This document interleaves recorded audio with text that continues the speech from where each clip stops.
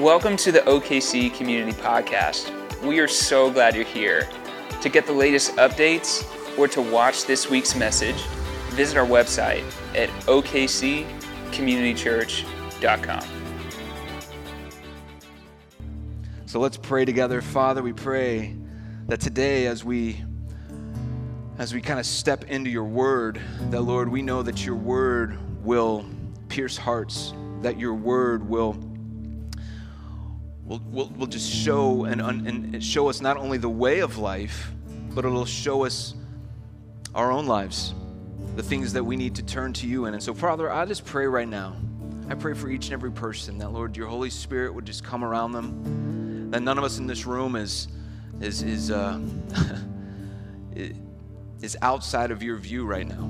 You see us all just as we are, and we thank you for that. And so, Father, we give this time to you. It's in your name we pray. And everybody said, amen. Amen. All right. I believe today's a good day, right? Look at your neighbor and say, today's a good day. I just believe that because no matter what happens from here, I could totally botch this message and it's already been a good day. You know what I'm saying? So I'm not too worried. I think it's already been good. God's doing good work. And it's a good day. So turn in your Bibles to Mark chapter 2. I'm going to get into a story that I absolutely love today. It's one of those that I just feel like it preaches, so to speak, and it's one of those things that has so much to say. And even as a young Christian, I love this story because it's so quirky. It's so different. A movie could be made about this. I'm sure one has at some point. If you were with us last week, really the last 2 weeks, we started a series called The Way of Life. But last week we were in Mark chapter 1. Which is the chapter right before Mark chapter 2. So this is some crazy Bible knowledge I'm dropping on you already today. In Mark 1, Jesus was led by the Spirit into the wilderness where he overcame temptation, overcame the work of the enemy. He established his authority over the enemy. He comes out of the wilderness and he begins to heal people. And he begins to cast out demons, specifically with one guy at the end of chapter 1. And so you can imagine that this creates quite a stir in Galilee. People are pretty interested in this guy Jesus already. And so when we get to Mark chapter 2, the crowds start to come to Jesus. Mark chapter 2, verse 1. A few days later, meaning after he casted the demon out of this guy, when Jesus again entered Capernaum, the people heard that he had come home.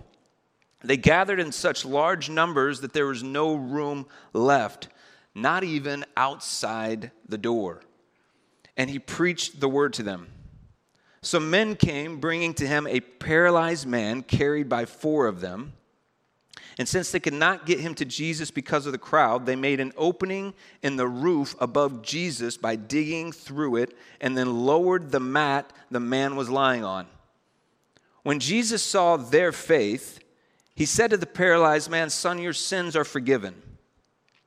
Now, some teachers of the law were sitting there thinking to themselves, why does this fellow, I like that they called Jesus a fellow, why does this fellow talk like that? He's blaspheming. Who can forgive sins but God alone?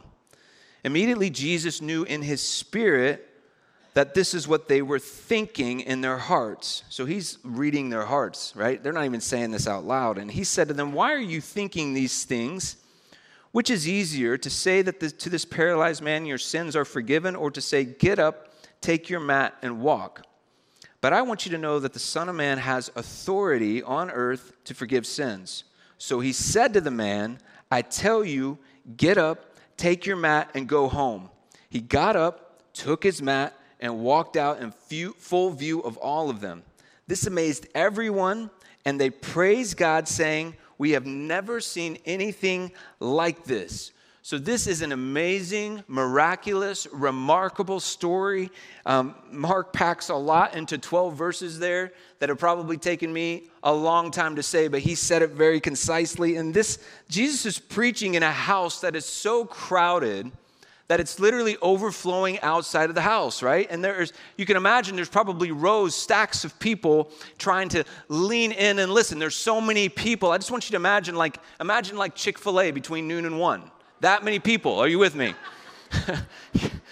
There's a lot of people, right? And they're packing, people are everywhere. And here comes these 4 guys bringing a paralyzed man on a mat, and they're carrying him by the four corners, and they're planning to bring him to Jesus, but they encounter the crowd, and the crowd is so numerous that they can't get to the door into the house, which brings up a very interesting question. What do you do when the way that you thought you should go runs into a dead end? When there's no way to get through? I think this story has something for us today. Are you all feeling it?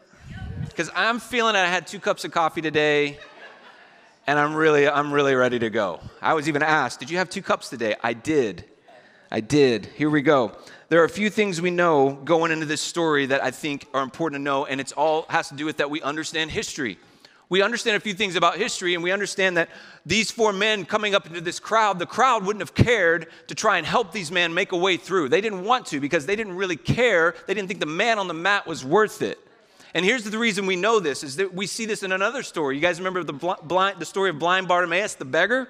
He shouts out to Jesus as Jesus is walking by, hey, Jesus, have mercy on me. And what does the crowd do? Hey, hush, Bartimaeus, shut your mouth. We don't want to hear you right now. Don't bother Jesus. You see, what happened is back then, people tried to keep people down back then, not now though, right? Back then, people tried to really stop people from pursuing their dreams. They did that back then, but thankfully that's not such the case anymore, right? And so here's the thing, like there's this reality that back then people didn't want people to pursue the way of Jesus. They wanted to create obstacles because nobody does that now, right? Yeah, I think we'd all agree that the way to Jesus, the way to life, is often one obstacle course after another, blocked at every turn by people and by circumstances. And so we want to live in the ways of Jesus, but one crowded doorway after another way. Doesn't it feel like that way sometimes? The way we want to go, the way to Jesus, we have an obstacle after an obstacle, a roadblock after a roadblock. But what I love about this story and why we're talking about it today is that there was another way. You see, the way we think we ought to go isn't always the way we should go. It was unexpected, and I'm sure it wasn't easy to do what these 4 men did, but these 4 friends, they didn't have any quit in them. They had great expectations. You can say that their expectations were through the roof. You get it? You get it? Come on. You need to stay with me today. Since they couldn't go through the crowd, they decided to go through the roof. Everyone say through the roof. It wasn't obvious or even conventional, but they did it anyway. How many of you know that sometimes the best way to go isn't always the easiest? How many know that sometimes the best way to go isn't the way that most people would go? Most people see the crowd, the doorway, and they see it blocked, even well-intentioned people, right? And they go, I guess it's just not in the cards today. You see that? The door's blocked. God shut that door. God shut that door, so I guess I just need to, go back home. Sometimes we miss the opportunity because we assume we know the way, but what if we don't? What if God has another way? What if God is doing something that he wants you to take an extra measure of faith, to exercise a greater determination, and he wants you to pay attention to what he's actually doing? We've all missed opportunities in life. Anybody miss an opportunity? We've all missed opportunities in life, usually because we didn't know that what was before us was an opportunity, and therefore we missed it. And in hindsight, we're like, oh my gosh, I missed that opportunity, right? Because a lot of times we don't see the mustard seed as a tree, we just see it as a good-for-nothing seed. I just read about one of the all-time missed opportunities this past week. You all remember Blockbuster Video? Yeah, I loved going to BBV, you know what I mean? Family movie night, 2 movies, 2 pizzas, Little C's right next door. It was awesome. You're like, what is he talking about? Blockbuster Video, Little Caesars, all right? I loved it. Be kind, rewind. I did the whole thing. Well, back in 2000, there was a little startup called Netflix that had a little DVD subscription thing going on. And they were like, hey, this is too big for us. They actually went to Blockbuster and tried to sell to Blockbuster and say, hey, we'll sell to you. We'll kind of manage this whole subscription thing and this whole startup of a thing called streaming. And so they said, hey, we'll sell to you for $50 million. Blockbuster laughed in their face, right? Well, today we all know Netflix is now worth, I think maybe they just thought, maybe the DVDs would be like forever. I don't know. But today Netflix is worth $125 billion, and Blockbuster is worth a cool $0 American dollars. Missed opportunity, right? I read about Yahoo, everybody's favorite search engine. Well, they missed out. They missed out in 2002 to acquire Google for $1 billion, which sounds like a crazy amount of money. They declined it, and Google is now only worth $280 billion. I'm so glad missed opportunities in my life are things like, dang it, I missed 50-cent corn dog day at Sonic. I would hate to be the guy that missed out on $279 billion. You know what I'm saying? Those sorts of stories happen in business all the time. They happen in sports. They happen in music industry. Missed opportunities. But what about life? I have a belief that God sends us life preservers and he sends us help all the time. We just don't recognize it. And we miss the opportunity and we walk away disappointed. We walk away disappointed thinking that we experienced a closed door instead of being able to step through a different way that was experiencing God's power. I know for me that I think it kind of plays out like this. For me, I often expect God to kind of show up and show off all the time. You know what I mean? Like God's going to be this superhero entrance every time into my life, anytime I encounter a problem, and he's going to do this amazing thing. And what happens is when God shows up like a mustard seed, I ignore it. But see, God says if you would just have the faith of a mustard seed, the smallest of all the seeds, it actually becomes the largest of the trees in the garden. And so sometimes I'm just looking for the superhero and all he's saying, hey, this is just a simple thing. Will you trust me with the smallest of things right now? Because I want to do something that you didn't expect. I want to take you in a different way. Now it's funny. It's funny to imagine these four friends, right? That once they realized they weren't getting into the house, that moment of like, well, what do we do now? I just love the scene. I have no idea what happened, but I have my own version of what happened, right? I think what happened is they're a little bit disappointed, but then one of them goes, hey guys, come over here. So they put their friend down because they don't need him to hear what they're about to do. Sometimes you just got to do it. You don't have to actually talk about it. Are you with me? So they put him over, and then they walk over here, and they huddle up, and they're like, all right, here's the deal. I have this idea. And they're like, what do you got? He's like, I think we should just go through the roof. And the other three look at him, and they're like, dude, that's an amazing idea. When God closes his door, create a skylight. It makes sense. So anyway, somehow they just take this brilliant idea, and somehow they carry this man on the mat onto the roof, which I have no idea how that happened. Mark doesn't share that, but I imagine one of them once they get up on the roof, they get this guy up there, and I just kind of picture, like, how do they know where to dig? How do they know where to, like, put the hole in the roof? And I imagine one of them is like, hold on, be quiet.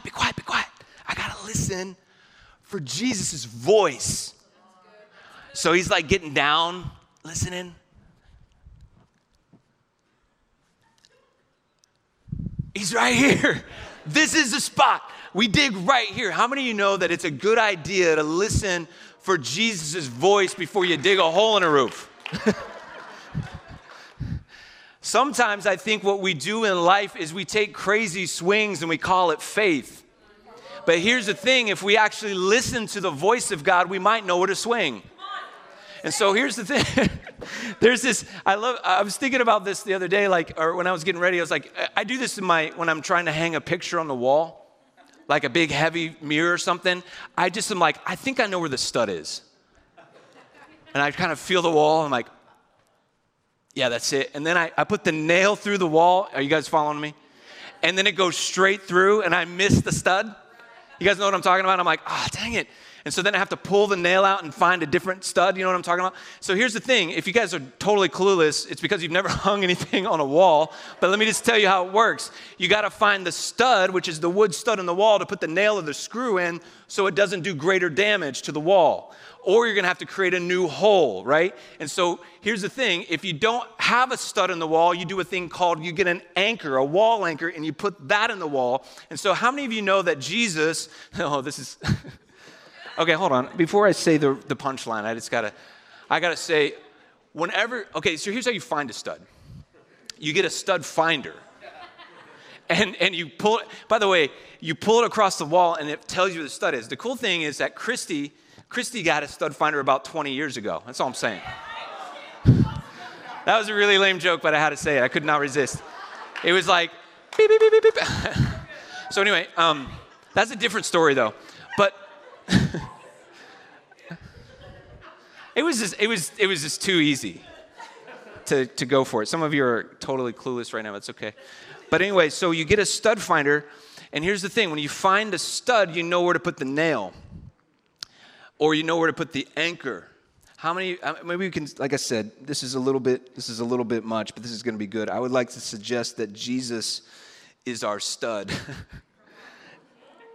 Jesus is our anchor. I know that's cheesy, but can I get an amen?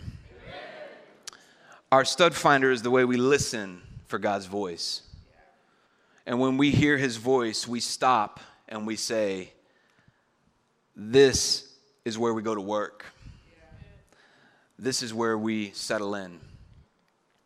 We need to quit swinging the hammer at things that aren't properly aligned with our anchor, that aren't properly aligned with the stud in our life, which is Jesus. All it does is create greater damage. Faith isn't as blind as we make it. Faith will always be guided by the voice of God. And if you aren't listening, you aren't going to have any idea which way to go. But when we're listening, when we get down and we go, this is the spot. This is where Jesus is. We know where to go to work. Those 4 friends, they were hopeful. They were ready to see a miracle. They were ready to do more for the kingdom. And if that's you, if you're that way, I would just say, don't just say that you're hopeful. Don't just feel ready for the moment. And don't just believe that God can do anything. Because this isn't always a matter of just, are you saying it? Do you feel it? Do you believe it? Sometimes it's about actually doing something. Everyone say, do something. Erwin McManus wrote a book called Chasing Daylight. I've been quoting this thing for like 15 years, this little line right here. But he says this, you cannot follow God in neutral. God has created you to do something. It's not enough to stop the wrong and then be paralyzed when it comes to the right. It's not enough to just stop sinning. And so much about Christianity is about sin management, behavior modification. But he's saying, listen, it's not just about stopping the wrong, but it's actually about going and doing something, that our faith would actually equal action, that our love would actually equal some form of action. So they start digging, and inside that house, when Jesus is teaching, you just, again, picture the scene. He's standing there teaching, and all of a sudden these little pieces of dirt start to fall from the roof. The people in the house are kind of curious at this moment. And then before you know it, huge chunks of dirt start to fall to the ground right in front of Jesus. And I'm sure the whole house was completely silent. Jesus stops teaching. They're completely silent, wondering what is happening. And down comes this man lowered on a mat right in front of Jesus. And there's so many things we could talk about in this moment, like what's this guy thinking on the mat? What's the people in the room thinking? Is Jesus upset at this interruption? Like, what's going to happen?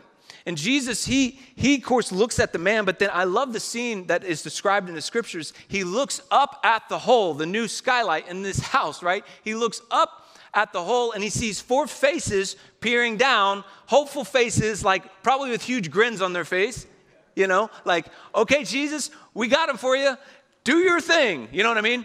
And he looks, it says that and I think I have this on the screen, but it says, when Jesus saw their faith, he looked at the man and said, "Son, your sins are forgiven." You see, these men had found a different way to the feet of Jesus. It wasn't the way they originally thought they would go, but here they are. And this is a remarkable statement. When he saw their faith, this is one of the rare exceptions in the scripture where we find Jesus responding to their faith, not to the faith of the individual. We make faith such an individual pursuit, don't we? But this is proof that your faith in Christ can make a difference in someone else's life. That your unrelenting prayer for someone else can actually create breakthrough in their life. How many times have we prayed breakthrough for someone else? How many times have we prayed healing for someone else? How many times have we just prayed God's love on someone else? How many times have we done whatever it takes to get someone else to the feet of Jesus? So Jesus said, "Son, your sins are forgiven." But don't you think those four guys were like, okay, that's good, Jesus, but we brought him here to heal. But here you are forgiving him. We want to see the miracle, God. But once again, how many know that God is so good that he'll give us what we need before what we want? And I'm not just trying to give a bunch of one-liners today. That's not my intent. But there's a lot of story happening in this, that these people that are in this story are real people. There's a group of men that said, we're going to do whatever it takes. We're going to push love past the limits. We're going to love beyond reason. We're going to love when there's restrictions and barriers and limitations put in our face. We're going to not stop loving. We're going to love beyond reason. We're going to possess a kind of love that isn't a human form of love, but it's a God kind of love that not only God wants us to have for him, but he wants us to have for one another. And so there's a story happening where there's a group of people that said, you know what? God's conviction and calling isn't always paved pathways and open doorways, but it's sometimes something much larger than that. Sometimes it's a conviction and a calling that we have to do something. We have to find the way that God has for us. We have to keep listening and keep pursuing and keep trusting. But some of us are giving up on the love that maybe we felt like we should possess because it's been hard. And I'm just convinced that if love isn't easy, oftentimes we give up. But I just know that the kind of love that God calls us to isn't always going to be easy. It isn't always going to be put on a platter for us. It's actually going to call us to a kind of love that transforms who we are. Because who we are, I hate to say this about myself, but I say it about all of us, who we are is intended mostly to just think about ourselves in life. We're very me-centric people. But whenever we say, I'm going to carry someone else's mat, we tap into a kind of love that is the God kind of love. And this is a real story, right, with real people that I understand, and I relate to these four guys and the fact that they did something that was not easy. They pushed past the limits. They loved recklessly. They did something. And then you have this guy, right? He's laying on the floor, and Jesus says, your sins are forgiven. And the guys are like, hold on, we thought we brought him here to be healed. But Jesus will give us what we need sometimes before he gives us what we want. And our greatest need in life is the grace and mercy of Jesus. That's the first thing we need before anything else. We need the forgiveness of our sin. Today, you may want Jesus to fix a problem. You may want Jesus to provide for a need. You may want Jesus to even heal something. And all those are worthy requests. And all those are the things that Jesus does want you to bring to him. But I know before any of that, we all need his grace and his forgiveness. Salvation, first and foremost, is the forgiveness of our sin that Jesus took care of on the cross for us. And it's through Jesus that we can be reconciled to God and called his children, to have a relationship with him. You know, I read earlier, Jesus said, no one comes to the Father except through me. Romans says that anyone that confesses with their mouths that Jesus is Lord and believes that God raised Jesus from the dead will be saved. And so, I can't go much further in this message without asking a very just honest question that you would ask in your own heart. Is that, do you need God's gift of salvation today that begins with God's forgiveness? Do you need to receive the forgiveness of sin? Because here's what I know, is that we all have a through-the-roof moment in life, maybe multiple ones, where we find ourselves at the feet of Jesus, and it was not easy to get there. We find ourselves at the feet of Jesus, and we don't even know how we're there, and it's hard to stay there, but we're there. And you may be here today, you may be listening or watching online, and if I was to say, who in this story do you relate to, you may say, I really actually relate to the guy on the mat. My life's troubled. I've been knocked down. Life's hard and I need help. I just want you to know that God sees you right now. He sees you and He loves you, and God wants a relationship with you. After Jesus forgives the sin of the paralyzed man, right?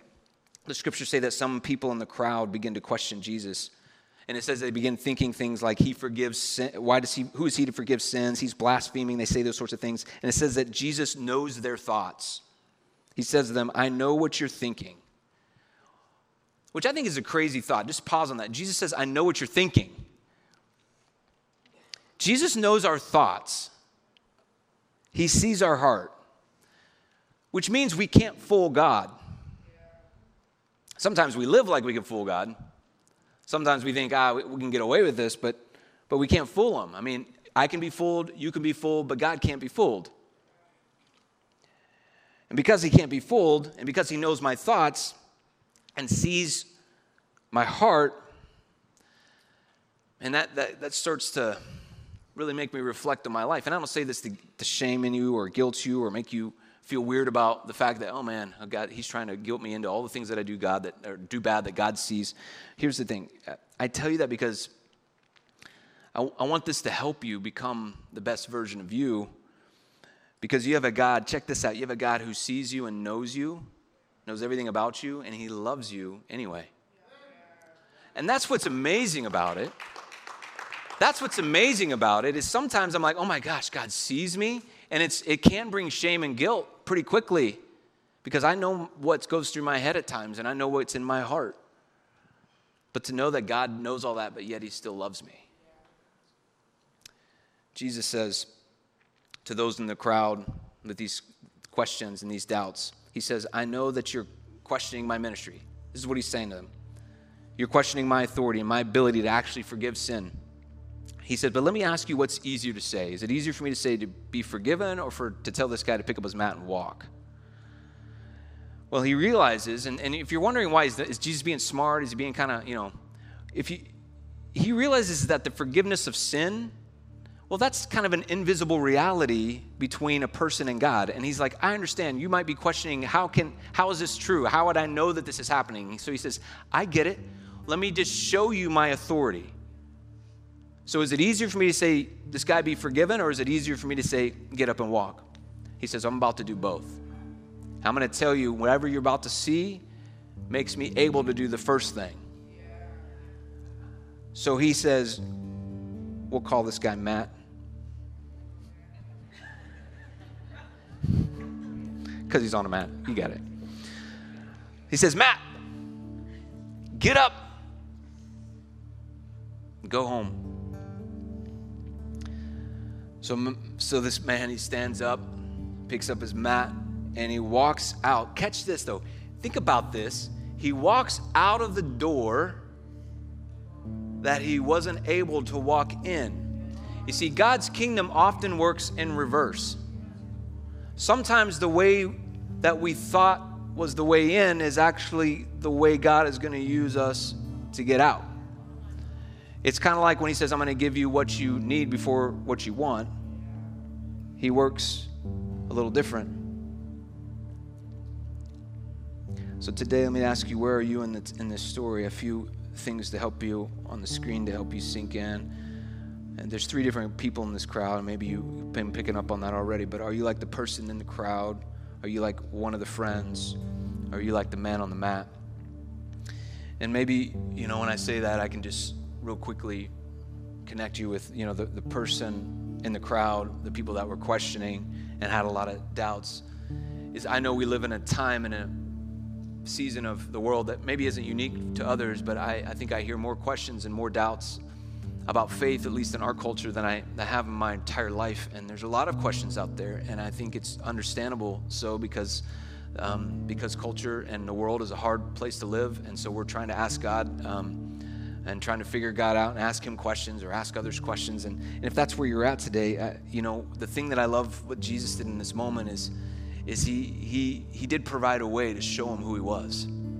And I'm just confident that if you are willing to truly ask the question and really willing to come to the Lord humbly and say, I just want to know, God, he will show you the way.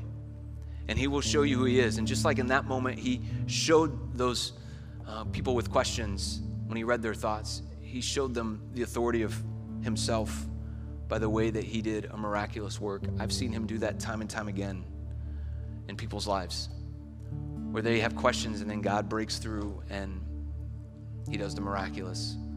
And I think he does it to just say, yeah, I just want you to continue to know I see you, I understand your thoughts, and I want to help you. And perhaps you're like one of the friends that carried the man on the mat. Has God called you to carry the mat for someone in your life? And I think there's a few specific people in the room. We all resonate with this to some degree, but some of you are right in the throes of a situation where you're like, I don't know if I can carry this mat another step. I don't know if what I'm doing is even making a difference, if it even matters. And I just want you to know that anytime you step into love, anytime you overcome barriers and restrictions and limitations and try and love beyond reason, not only does it matter, but it's like these moments whenever Jesus looked up and he saw the faith of the friends, and he looks at the other person and said, son, your sins are forgiven. There's going to be moments in your life where God is going to use your faith and your love and your action he's going to use it in such a way that isn't just about you, but it's going to be about bringing his kingdom and bringing his presence into someone else's life. And so I just want to tell you to keep pressing, keep going, keep trusting, keep praying, keep doing the thing. Listen for the voice of Jesus every step of the way, so you know where to work, you know where not to work, you know where to put in your anchor, and trust that Jesus is right there with you. What looks like disappointments may just be mustard seeds. God will make a way.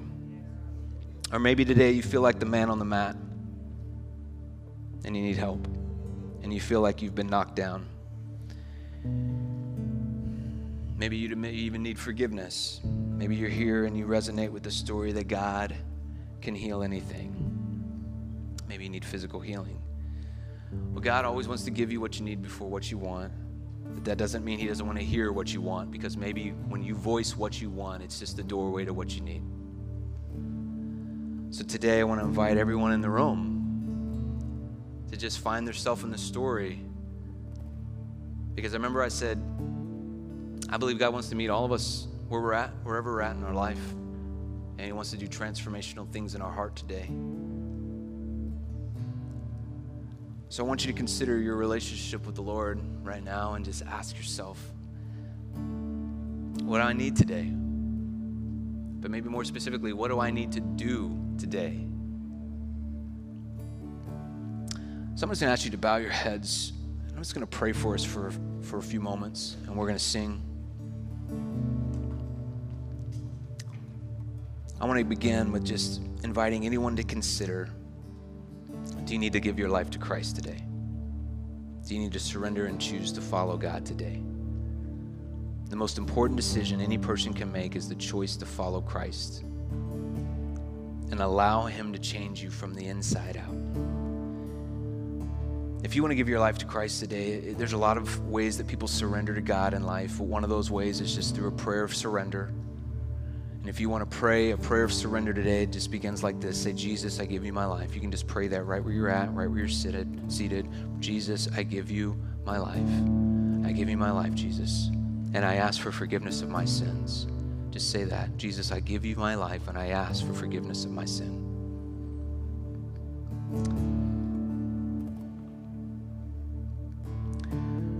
Jesus, I give you my life, and I ask for forgiveness of my sin. Just real quick, because I want to pray for anybody in the room that's praying that prayer even right now. Is there anybody in here that's just, I just prayed that. And I'm in it. Just lift your hand real quick. Brave, courageous. Yeah. That's good. Father, I just want to pray for anybody right now that's just stepping into a relationship with you, crossing the line of faith, so to speak. I just pray that you would seal this moment. We trust you, God, with our lives. We trust you with the way to go. We trust you with our story, Father.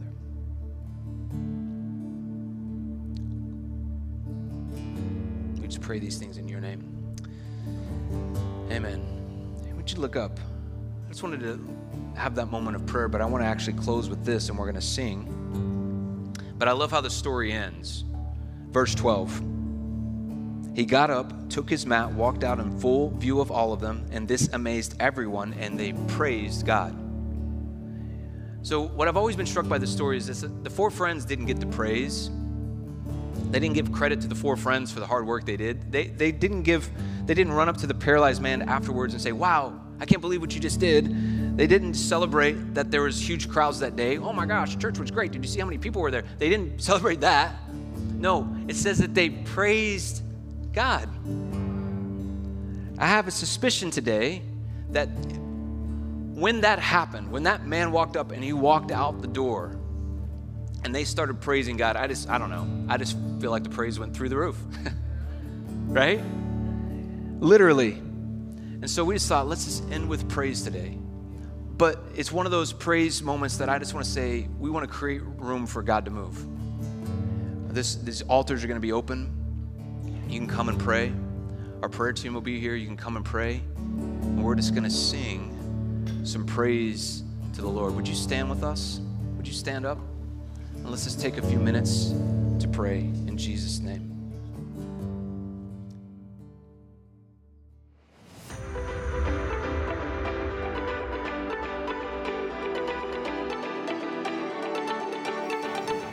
We hope you've enjoyed this week's message. If there's anything we can pray with you about, or if you have questions about God, we'd love to talk with you. Please visit our contact page at okccommunitychurch.com.